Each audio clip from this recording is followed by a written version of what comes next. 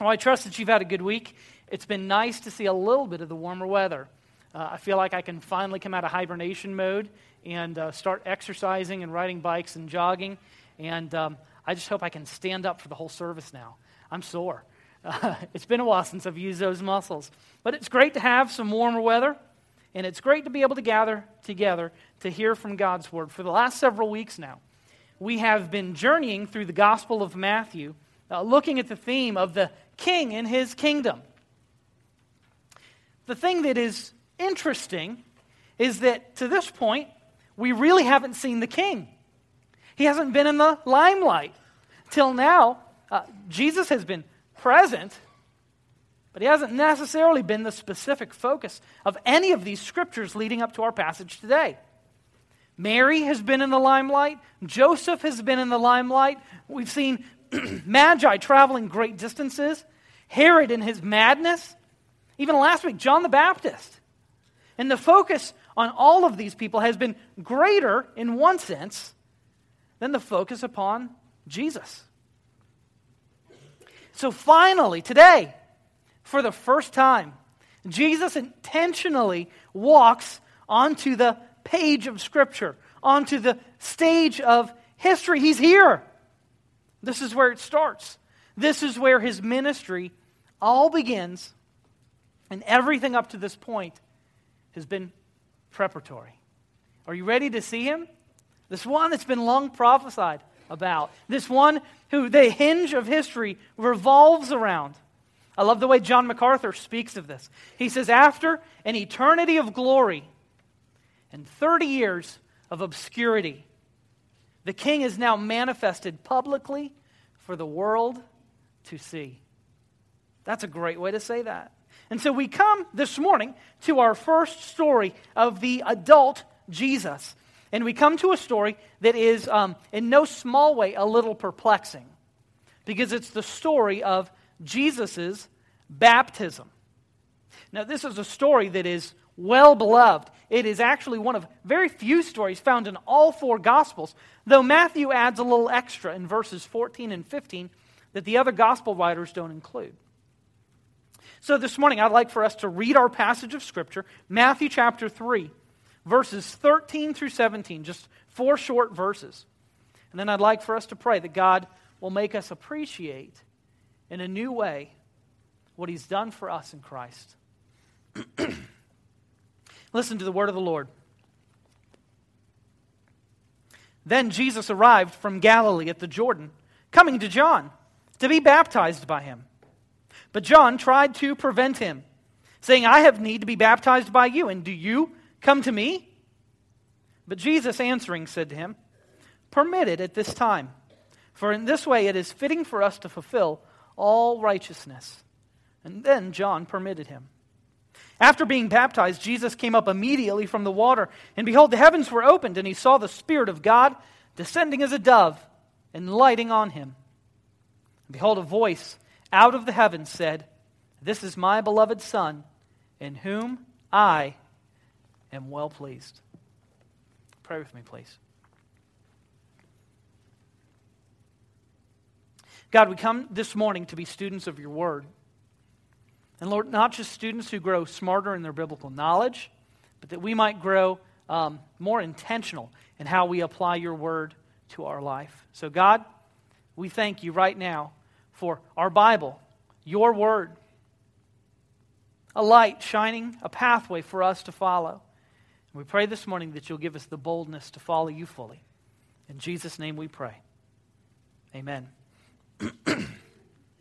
Well, when we come to this story, we know a little bit about John the Baptist and we know a little bit about Jesus. We've heard of both of these characters.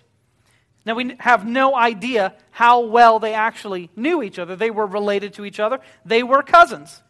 But we don't know how much they actually interacted. We know that when Mary was told by the angel that she was pregnant, she was encouraged in the fact that Elizabeth, her older relative, was also pregnant in a miraculous fashion with John the Baptist.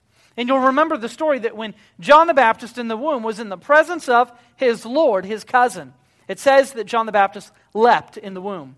He was filled in utero with the Holy Spirit, and he recognized the presence of the Lord.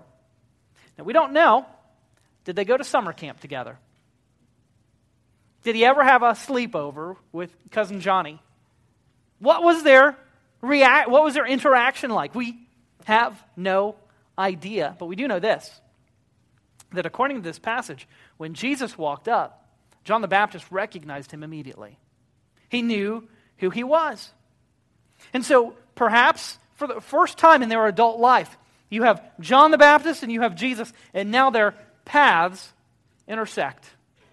They come to this junction, this river. And last week we talked about John's preaching. He preached about repentance and the need to confess your sins and to be baptized.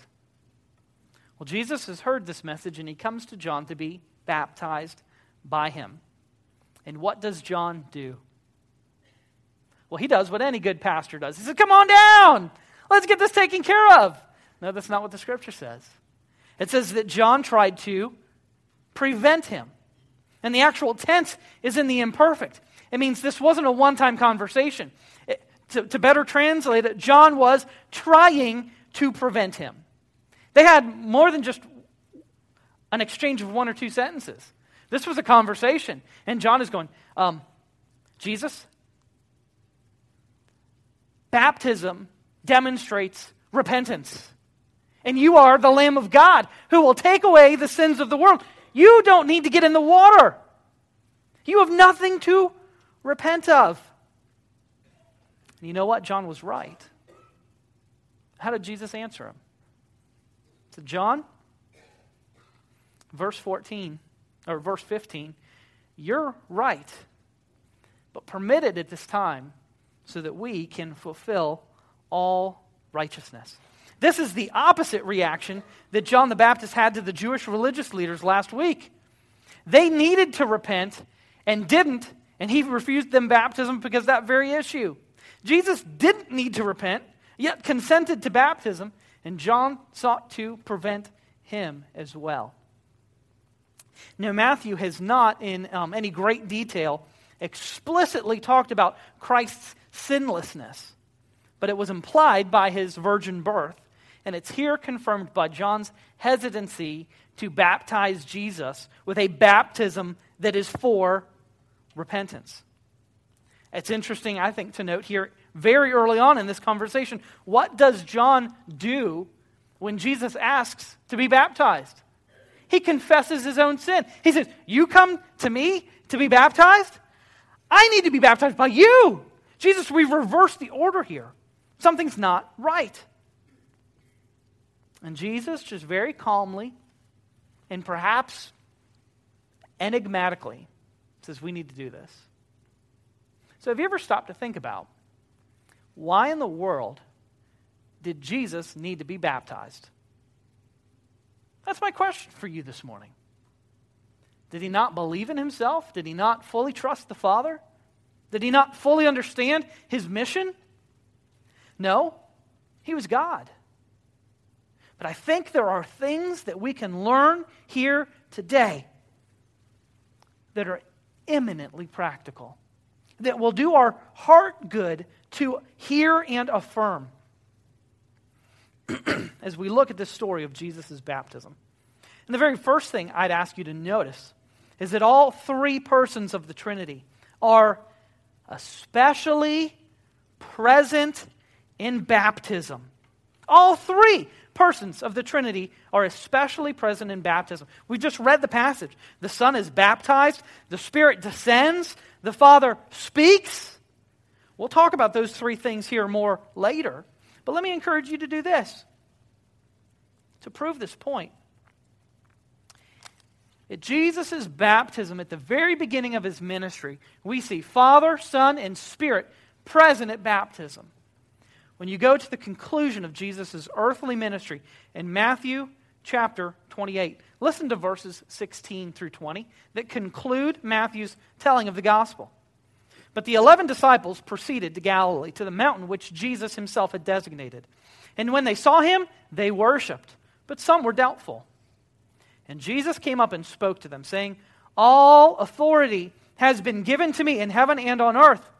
Go, therefore, and make disciples of all the nations, baptizing them in the name of the Father and of the Son and of the Holy Spirit, teaching them to observe all that I commanded you. And lo, I am with you always, even to the end of the age.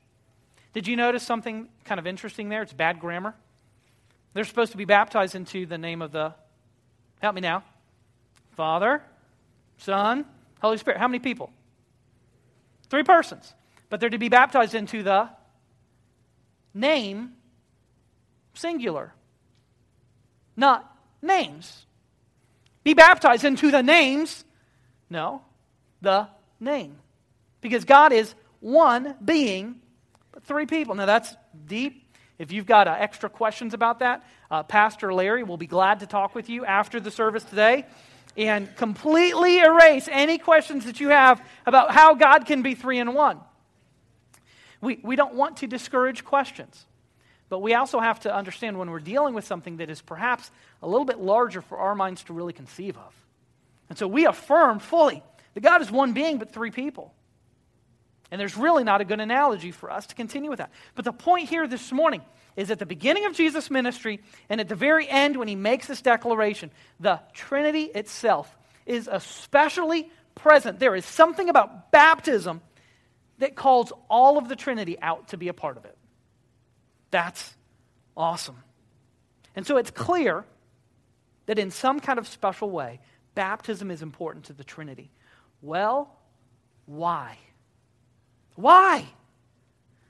There are many truths, but let's just limit ourselves to our 4 verses here in Matthew chapter 3, and I think there are some things that we will learn. To begin with, in baptism, the Son obeys, and he obeys specifically by identifying with sinners.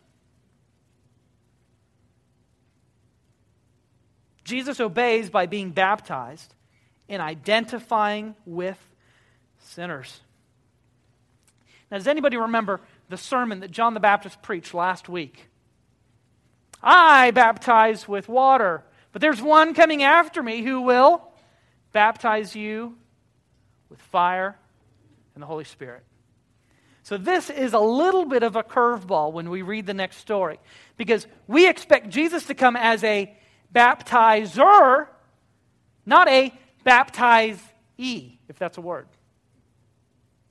We kind of expect a role reversal, and here he's coming to be baptized for this strange phrase, to fulfill all righteousness. You see, for Jesus, his baptism was a baptism of obedience, not a baptism of repentance. I think even the man on the street is very well aware that Jesus' career ended on a cross between 2 thieves. But is it equally well known that Jesus' career began in a river with a bunch of sinners? Because this episode in Matthew chapter 3 helps us identify what his mission was when he hung on that tree. He came to identify, to say, I'm one of you, and to be able to bear our sins. His baptism is a way of completely and totally identifying with a sinful humanity, though sinless himself, by submitting to an act that was required of sinners. Isn't it beautiful to see the humility that Jesus demonstrated? He's not a CEO that's afraid to clean bathrooms. He's not the God of the universe that's going to make everyone grovel at his feet. He's humble enough to be misunderstood and to be numbered among sinners because he is humble of spirit. Isaiah 53:12 says this, he was numbered with the transgressors, yet he himself bore the sin of many and interceded for transgressors. In our baptism, we likewise identify with him. We say we are no longer of the world. We are of Christ. And we do that by going through the waters of baptism. Our identification with him, however, is only possible because of his identification with us. He makes our salvation possible. I love the way that C.S. Lewis said this. He said this, "The Son of God became a son of man so that sons of men might become sons of God." Did you get that? The Son of God became a son of man that sons of men might become sons of God. Now, we're adopted into the family. Jesus was never created. We're not Jesus, but Jesus became a man so that men, sinners like us, might be adopted into God's family by reconciliation and redemption. It's a beautiful thing. So Jesus obeys in baptism by identifying with sinners. But he also obeys by setting an example. He obeys by setting an example. Here's what's great. Jesus begins his ministry by showing what will be central in ours. Jesus begins his ministry by showing what will be central in ours. Fast forward again to Matthew chapter 28. Jesus says, "I say to you, all authority in heaven and on earth has been given to me. Go, therefore, and make disciples, baptizing them in the name of the Father, the Son, and the Holy Spirit." Friends, we can go all over the place and we can share the name of Christ. But if we do not make disciples and baptize, we're falling short of the Great Commission. Jesus sets an example. He makes of first priority to do something that he's asking us to make central in ours. Baptism is an important issue. Jesus, as leader, doesn't ask us to do anything that he didn't do. He didn't need to be baptized. We do. We need to confess our sins. We need to identify with him. Friends, for those of you that are hesitant about baptism, consider this for a second. Jesus doesn't ask you to bear your sins publicly, naked, on a cross, open to the derision and mockery of those who hate God. He has already done that for you. He asks you to confess him, to openly identify with him, because his identification with us led him to a cross. Your identification with him will lead you to a baptistry. Can you identify publicly with a Lord who publicly identified with you to bear your sins, to make salvation possible for you? He sets the example. But he also obeys by picturing salvation. There is no doubt that there is a lot of imagery in the process of baptism. There's the idea of purification. There's certainly the idea of death if you're held under the water too long. And in his baptism, he is showing that he would bring about salvation through his death and resurrection. Jesus himself would be buried and would be raised. And through that act, salvation would be possible. Sins would be atoned for, and souls could be saved. And at the very beginning of his earthly ministry, by submitting to the act of the baptismal rite, he is foreshadowing the climax of his ministry. That while he is buried and raised symbolically in water, there will come a day where he will be buried and raised again from death to provide new life. So we learn some things about the Son that are awesome, but we see some things about the Spirit as well that are helpful for us in our understanding. In baptism, the Spirit descends and anoints. In baptism, the Spirit descends and anoints. Now, the imagery, it would not be lost on a Jew. When Jesus came up from the water, it says that the heavens were opened and that the Spirit of God came down and looked like a dove. Now, what's the first image that comes into your mind when you think of a dove? Probably peace. But that's not the first thing that would have popped into a Jewish person's mind, because a dove was an animal used for slaughter. It was a sacrifice. And it's not by mistake that a dove, a pigeon, the very thing that Jesus' parents used to at his circumcision as a gift to God is here pictured as lighting upon him. Now we know that the Holy Spirit was on Jesus even before he was born. So why does the Spirit come upon him now? Well, very simply for this: to anoint him as king for service and to give him additional strength for ministry. This is a direct fulfillment of Isaiah 61:1. One of Jesus' very first sermons. He quoted this very passage. He said this: "The Spirit of the Lord God is upon me, because the Lord has anointed me to bring good news to the afflicted. He has sent me to bind up the brokenhearted, to proclaim liberty to captives and freedom to prisoners." The truth is, Jesus, as the God-man, in his divine nature, he didn't need any strengthening. But in his human nature, he could use it. He could use the Spirit. He needed the Spirit's influence in his humanity.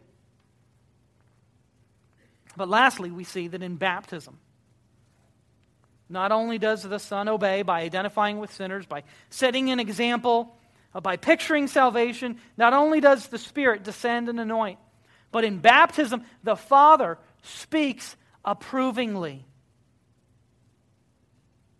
Now, there's a lot that happens in this passage, and none of it is insignificant. To begin with, it says that the heavens are open again.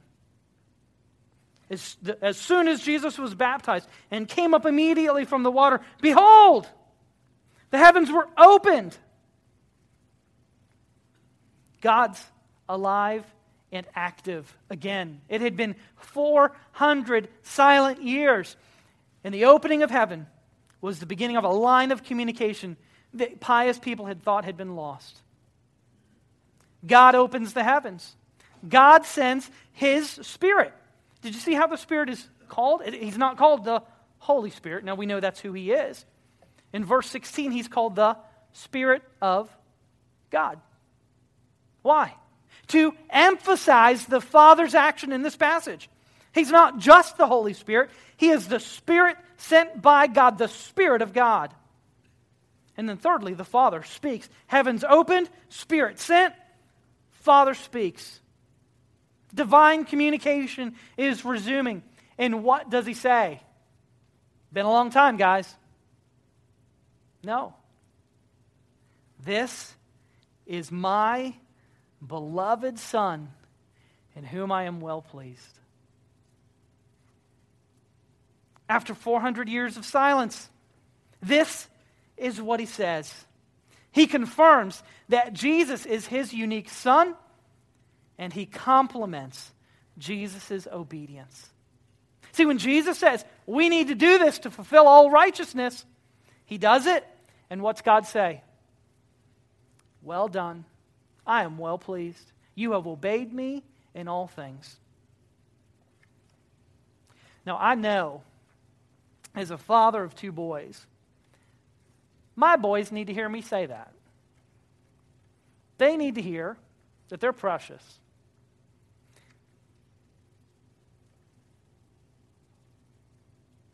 They need to hear they're my heroes. They need to hear that I think they can change the world. Why does Jesus need to hear this? Did Jesus have daddy issues? I don't think so. It's not so much that Jesus needed to hear it as much as everyone else who was there did. You see, for Jesus, this was not a private event.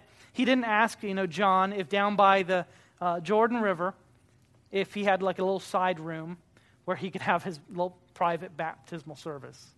Last week we talked about how all of Jerusalem was traveling out there to hear John and to participate in his baptism. So when Jesus shows up, you can almost guarantee that there's a crowd that's there. That there are many people who are gathered around and they witness this thing that is happening. They see the heavens open. They see the dove descend. They hear the Father speak. And what is it that He says? It's this, that Jesus is the Son. He is the Son. He is not a son. He is the one who has been promised. Psalms 2:7 says, He said to me, you are my son. Today I have begotten you. We know that Jesus is not begotten, not like we are. He is eternal. He is everlasting. But now, in Jesus' incarnation, He hears His Father's voice publicly, installing, initiating, commissioning, and crowning Him into His public ministry. Jesus is the King of Kings and Lord of Lords. Whether anyone recognized it or not, God the Father at the outset was saying, this is my Son. This is Him. The silent and the hidden years are now over. And not only does He speak approvingly, but He provides a gift for Jesus to help Him to carry out His obedience fully by causing the Spirit to descend upon Him, to anoint Him, to equip Him for the task that He has been called to do. But I want you to notice something else about this Son. He doesn't just say, this is my Son. He finishes the sentence by saying, with whom I am well pleased. And the truth is this, though a son, Jesus is also the suffering servant. Though a son, Jesus is also the suffering servant. Psalm 42 is the beginning of what we call the servant songs in the book of Isaiah. In chapter 42, verse 1 says this, behold, my servant whom I uphold, my chosen one, in whom my soul delights. I have put my Spirit upon him. He will bring forth justice to the nations. By the Father saying that He is pleased, He is acknowledging this one coming out of the water who has openly identified with sinners, who is marked in a way no one else is marked by the Holy Spirit. This one who is the unblemished and acceptable sacrifice. Man had offered countless sacrifices over thousands of years, and God had never fully been pleased with any one of them. Because the truth is, when you finish your sacrifice for the day, then you can start preparing your sacrifice for tomorrow. Because you will sin, and you will need another temporary sacrifice to sustain you. But in this one who is dearly loved, but at the same time deeply pleasing, God knows that the old things are passing away, and that the true way of salvation is being proclaimed. This is my Son, in whom I am well pleased. Friends, this is where it begins. If at any point Jesus would not have done these things, our salvation would be an impossibility. But He has identified with sinners that sinners might identify with Him. He has set us an example. He has pictured His salvation, this understanding of moving from death to life. We've seen the Spirit descend. We've seen the Father speak. All of this, every point, is done for us and for our salvation. God the Father doesn't sit back and wonder how this is all going to turn out. He's actively involved. The Spirit doesn't flit from here to there, hoping everything works out. He's involved. And here's what's really, I think, just, I don't have another word, just cool. All of these things can be immensely important for us today. Look at your outline. Consider these facts. That today, while there are other kinds of public professions of faith that have become common, raising your hand, walking an aisle, filling out a card, standing up, we have to recognize that when we follow the Lord in baptism, that is the biblical, visible, public way that we identify with Christ. Friends, it is not enough for Jesus to identify with you and you say, I'm good. You have to find a way to identify with Christ and express your faith in Him. And the Bible calls this baptism. Your public confession of faith is not shaking my hand and praying with me at the end of the service. Your public confession of faith is passing through the waters of baptism and saying publicly, I am identifying with Christ and I am on the team. Get me a jersey. I am passing from death into life.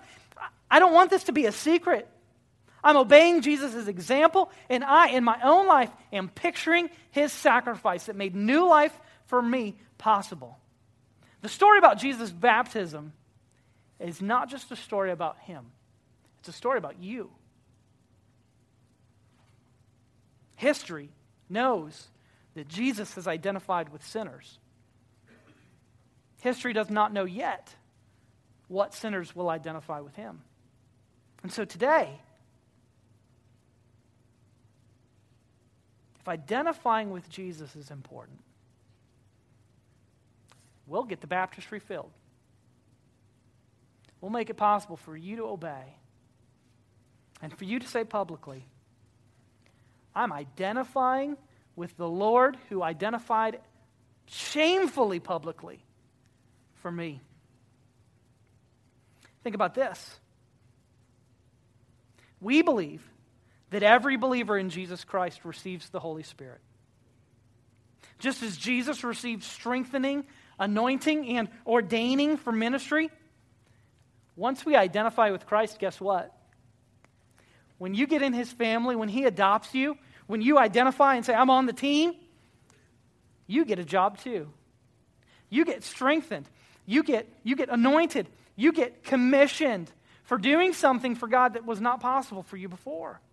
And so you may be one of those people that's here, and you're baptized, you know you've identified, you're on the team, you know, you got the class ring, I mean, you've got it all, you're ready to go. But maybe you're not working for God the way that you should. The challenge is just to wonder what would happen in our church if everybody served God as they ought. I'll give you a clue. Some of you would be standing next week. Some of you wouldn't have a place to sit. Because if God's church truly got unleashed and took their baptism seriously enough to say, I'm on the team, what's my job? Good golly, that'd be a church that'd be hard to stop, wouldn't it? It's amazing. Just this morning, we go through garbage bags very quickly in our household. I don't know if you can buy stock in kitchen trash can bags, but if we could, we would have a very effective college savings plan. Because I put one in last night, and it was full after breakfast this morning. And I'm not talking a little guy. I'm talking, good size. And so, we were pulling out, putting a new one in. And one of my unnamed children, I asked to take it out back. Well, that's someone else's job. You're in this family too, right? You take it out. When you're in the family, there's just stuff that you got to do. We need to remember that. Perhaps for some of you, listen, understanding our context, there are many of you that have served the Lord for a long time with a happy heart. God bless you. Perhaps your new role at this church is to be the chief encourager of the people that are replacing you. But you know what? That's a job, and it needs to happen. It needs to happen. Maybe you go, don't use the phrase, I've done my time, because then that sounds like a prison term. I just don't like that. I've done my time. I did 17 years, hard time in the nursery. Please.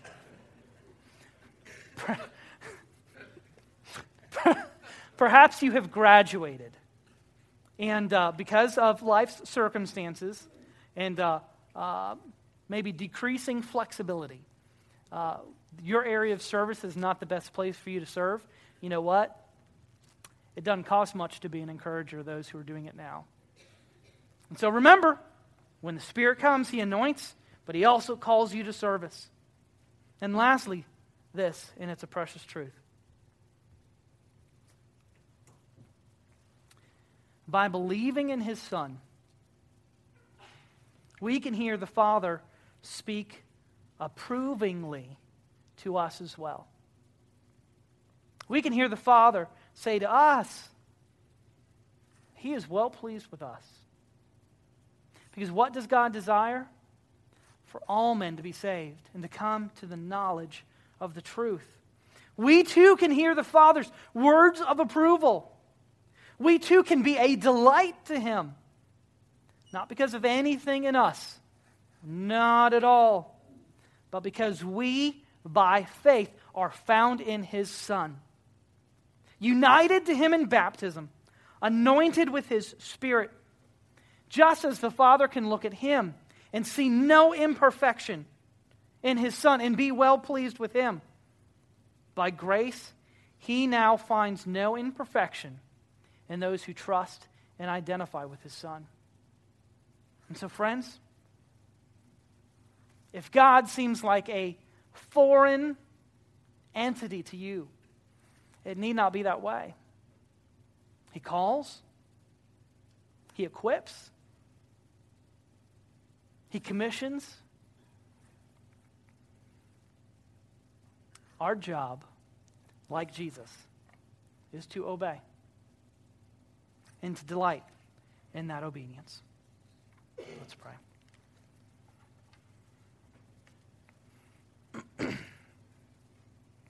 Father, we thank You for this word.